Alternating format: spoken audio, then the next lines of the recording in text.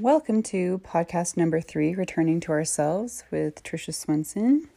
And I am going to talk about how we get lost from ourselves, how we actually know we are lost. We're going to talk about integrity today and rose bushes. So let's get started.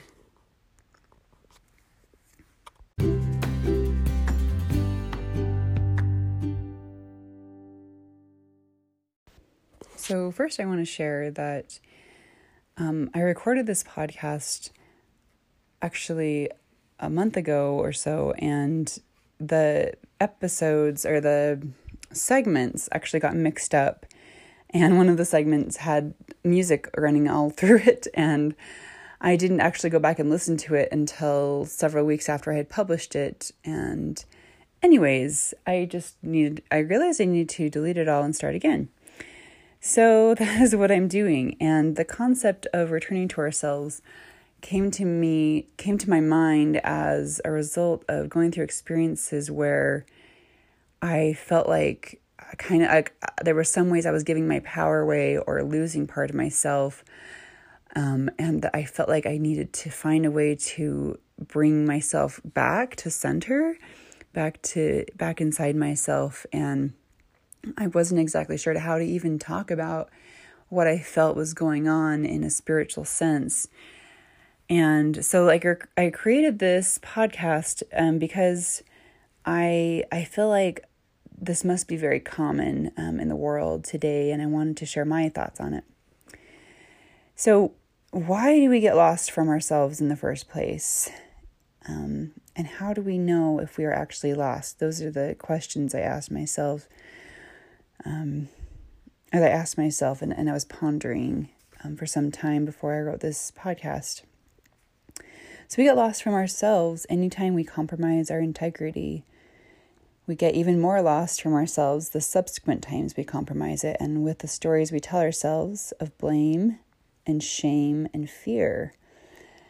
For example, one way I lose myself is I blame my kids for making me upset by their bad behavior. And I feel like that's pretty common. Or I blame my spouse for making me feel the way I feel. And that is another way that we lose part of ourselves. And also the thoughts that we accept and that we believe that come into our mind that are fear-based thoughts is another way we actually lose our power, because what happens is if these fearful thoughts that we have, let's just say the fearful thought is, my neighbor doesn't like me or something like that. And so I'm not going to go over and try to make friends with them because they don't like me. They because of this, they did this or whatever. Now I think they don't like me. And so I'm just not going to even try to be their friend. And that actually causes us to close down. So actually shrinks us and pulls our energy, our possible power just further into ourselves, if that makes sense. And spiritually, that is what is happening. And so that is not going to help us to be our best selves either. And it's not going to help us to really be in alignment with who we really want to be. So we have these different stories and these lies we believe, and we often believe that we're the victim of all of our circumstances, whether we grew up with abuse or grew up with someone who had depression and had unfortunate things happen, or who struggles with chronic illnesses, all these different things. Sometimes we have to be careful, because the stories we tell ourselves about their lives and our lives, and how, we kind of put ourselves in this victim role, and that is another way we get lost from ourselves. And then there's the stories we tell ourselves of how things shouldn't have gone the way they did. Do you ever go back in your life and you think about how something went wrong? Maybe you were performing in a talent show and you had some horrible mishap and it was horribly embarrassing, and you think, oh, it shouldn't have gone that way. That is another way that we kind of cut ourselves off from really expanding into who we are and really being one with ourselves. So our stories are so embedded in our minds that we don't even notice them. We just tell ourselves these, and they just become unconscious, and they just become the unconscious story we kind of go from, and the reason behind, the random actions that we take, that we're not really sure, like why we got so mad that somebody, did something. Like, why couldn't we act more patient or loving or forgiving? We just suddenly snap, and we're like, why did that happen? And these stories we tell ourselves about things that happened in the past are the reason why. So here's some signs that we are actually lost. Here's signs. 1, we feel the need to prove ourselves. We feel the need, we have to win the argument, be right. We always have this strong need to be right. And this is often so unconscious we don't even know it exists. I've gone through a lot of learning with this one especially, and I've had to realize that it's actually beautiful to be willing to be wrong, like in any circumstance. To really like put yourself out there and what you believe out there and just be willing to be wrong, And I think that when we're actually willing to be wrong, we can feel more confident in ourselves because we're not afraid. When we have to prove ourselves and we have to be right, it really comes from this fear someone's going to find out, or this just some underlying fear that is kind of unconscious, and it takes a little bit of time and effort to uncover, and a little bit of maybe self-reflection and maybe some meditation. So another sign that we know we're lost is this need to constantly be in alignment, and like this is a tricky one. I said this before. It's not that we do need to be in alignment. It's that we how do I say this in a better way? I think in my first recording I could have said it better. So it's kind of like an OCD need, like it's got to be this way. You know what I mean? So it's like when we're willing to see that we're out of alignment, and we're willing to be out of alignment, it's really similar to willing to be wrong, to willing to submit to the truth we find. And if we know that we're wrong or that we're out of alignment, and we can say like, yeah, I am out of alignment, that is the sign of true humility, and that's what ultimately puts us in a better, higher place.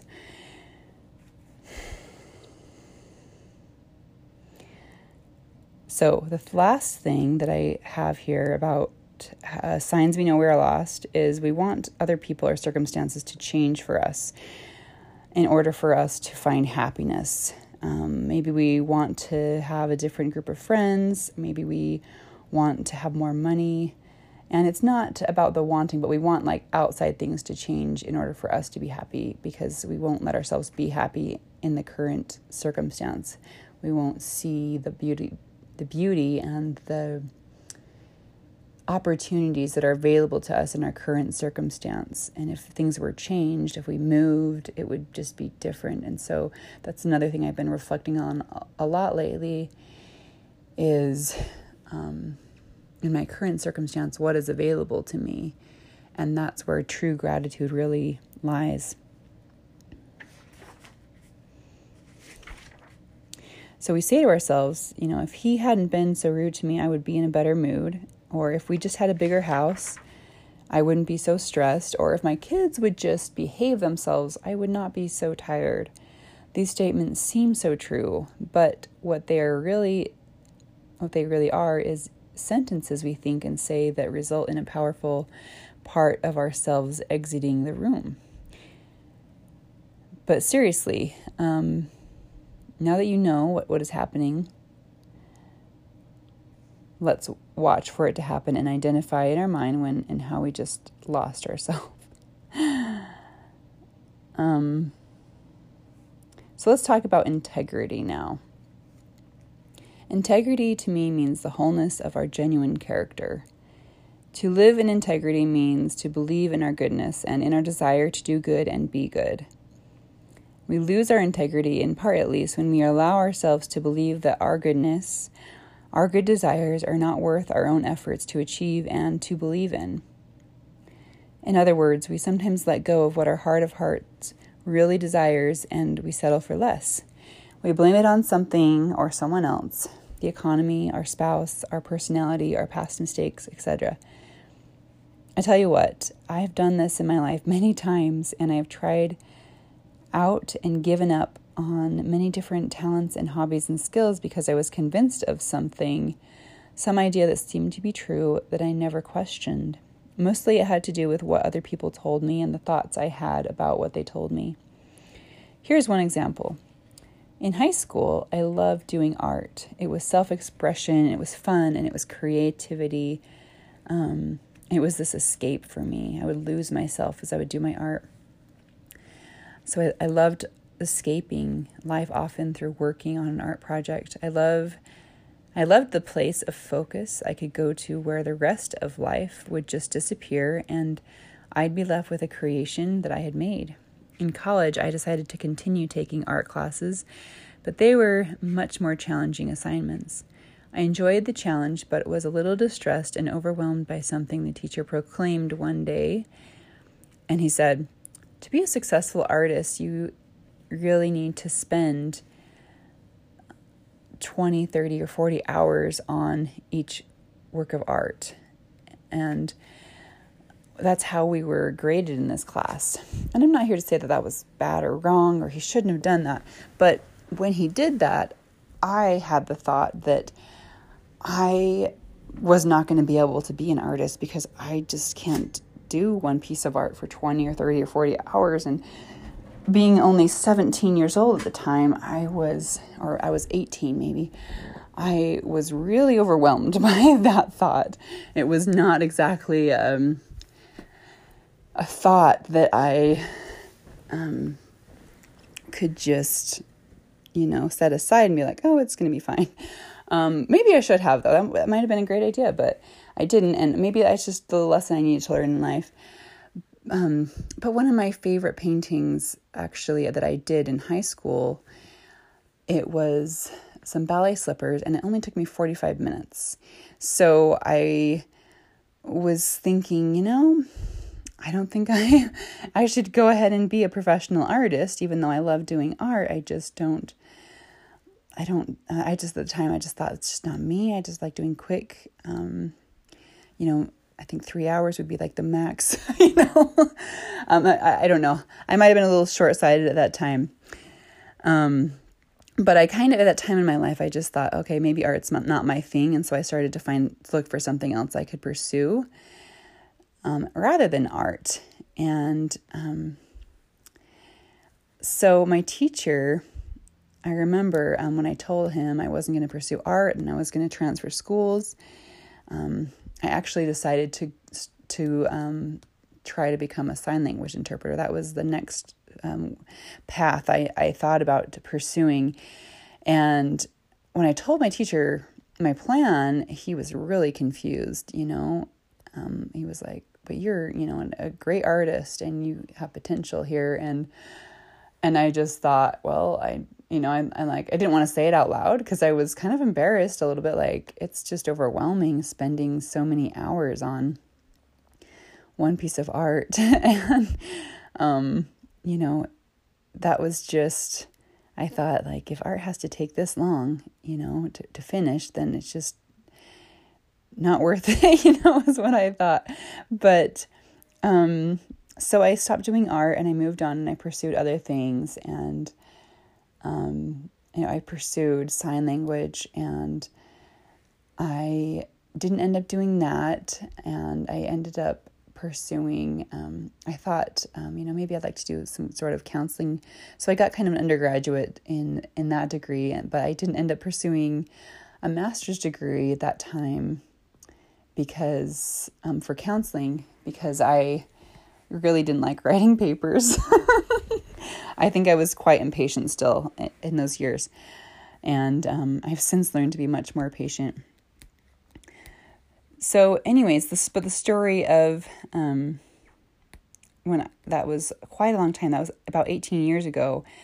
And actually remember, not too long ago, some years ago, I was riding on an airplane and I was sitting next to a girl and we got talking and found out she's pursuing art and how much she loved it. I think she might have shown me some of her art that she had done. And I told her my story about how I'd given up on art because the teacher said it was, you had to spend this many hours, and I just thought, wow, that's a lot to spend on one piece of art. And she just told me, like, that's silly that he said that. Of course you could succeed at being an artist without spending, just tons and tons and tons of time on art, but when you're young and you just trust your teacher, and you just think your teachers, you think like they know everything. I see it in my children. They come home and it's like, my teacher said this, and it's the absolute truth, And as their mom, I'm like, yeah, that's what she thinks. It's not what I believe. I believe this.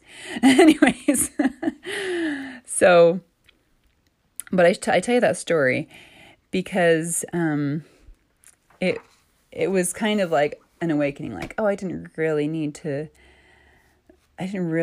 believe that. And I thought about like, oh, what would I say to myself if I could go back in time and like talk to myself? And so I think what I'd say is, you don't have to believe everything your teachers say about success in life. Like, they might be right, but they might not be right. They might just be saying, most likely they're just saying what worked for them and what they've seen. And the truth is, there's a lot of ways to be successful at something. There's not like just one way. So you have to keep that in mind whenever you're listening to a teacher or a speaker or something, that they may have some good ideas, but they don't know everything there is to know. And you might be different than what they've seen. And that's great. So I would say, do what you want to do, and don't live by anyone else's terms or ideas of what you have to do. Just be you and follow your joy and passions, And I remember many instances of a teacher giving a long speech about something that was an absolute must for success, and learning later that I should have taken that speech with a grain of salt. I remember my chemistry teacher, she was talking about the importance of science fair projects, and I just never really saw that materialize in my life. And so it's just interesting how you realize as you grow up, things aren't what you thought. So I want to actually get into the meaning of the word integrity now. And I looked up some different words. I did some etymology studying on the word integrity and looked up the definitions. So the definition I found for integrity is honesty and consistency of character, and also moral uprightness. And then I found a couple of words that are really similar to integrity, because I really wanted to just fully understand the soul of this word integrity.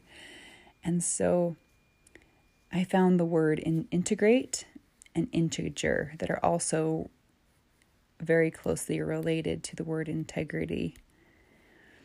And integrate means combining two things that they can become a whole.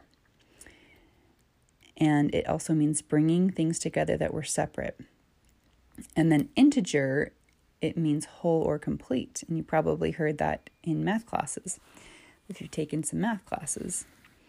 And then I found some synonyms for integrity: honor, honorableness, incorruptibility, rectitude, righteousness, right-mindedness, scrupulosity, guilelessness, ingenuousness, straightforward, forthright, artless, candidness, plain-spoken, scrupulous. Oh, that's the last one, yeah. So I wrote down the definition of some of these. So incorruptibility means incapable of being bribed or morally corrupted. Scrupulous means very concerned to avoid doing wrong. And ingenuous means innocent and unsuspecting. And so I thought for a minute about how these words really relate to integrity. So integrity is the result of returning to ourselves after we get lost. We all have times when we betray our own standards for integrity. We all have times when we don't do what we knew we should have done, or we do something that we never thought we'd do. But the process of gaining and maintaining integrity is the ability to forgive ourselves and set aside those things we know we shouldn't have done over and over and over again. It's continually striving and being honest with ourselves. It's forgiving ourselves. It's giving ourselves the benefit of the doubt and the kind of self-love where we can peacefully acknowledge that the mistakes we made in the past must have been necessary for our personal soul's growth and how much we've learned by making them. Only then can we feel gratitude for our life journey rather than regret. So I had a story I wanted to share. And I mentioned I was going to talk about rose bushes. And I have a bunch of rose bushes in my front yard, and I did when I was growing up too. So it's really a homey thing for me to have rose bushes. But my rose bushes, they grow really well. And sometimes they grow a little too well. They get very, very tall. They hit my roof of my one-story house, and they'll keep growing if I don't cut them back. And I have to cut them down a couple times a year to maybe just 2 or 3 feet tall. And if I don't, they just grow out of control and they just become, I'm not sure what they would become if I just did nothing and just let them grow. And I feel like that's the thing with us and our integrity. I feel like with who we're meant to be, we often are like that rose bush. We want to overgrow. We want to just become something that isn't really who we really are, because we see it out there. We see somebody else doing it and we think like that they're doing it great and it's really working for them and I should just copy them and then I'll be successful or I'll be influential or I'll make lots of money. And we just think like that's the way. And so we actually compromise our integrity of being who we are because we think like that's the way to success. And that's the way that people have been just doing it for a long time. So, if this is you, if you see yourself in this, you're like, I did this or I'm doing this now. That's okay. Just understand that, okay, I chose that for a reason. And you know why you chose that. And it was probably just to survive and to provide for yourself and your family. And it's possible that there is this, this way of really being true to yourself and honoring who you are and growing from, being willing to be trimmed down in a sense and to really come back to yourself. And so the process of that, it's a lifelong process, but it begins when we start looking at ourselves and think about, where can I give myself the benefit of the doubt and where am I really not being true to myself? And what do I need to forgive myself for? And that's just something I think you have to really do every so often, regularly in your life. Maybe you do it with a therapist or in a journal, and it helps you get that much closer to your integrity and so that you can return to yourself. I also recommend prayer and meditation that aligns with what your beliefs are. And I find that connecting to my own spirituality has been very beneficial for me. And that it's helped me to return to myself and to stop giving my power away. And I hope that my thoughts have helped you. And I hope you've enjoyed this episode. This is all I have for you today, and I hope that it leaves you well. Let me know how you think about it. Leave me a comment on the podcast, and I look forward to recording more podcasts for you. Thank you. Bye.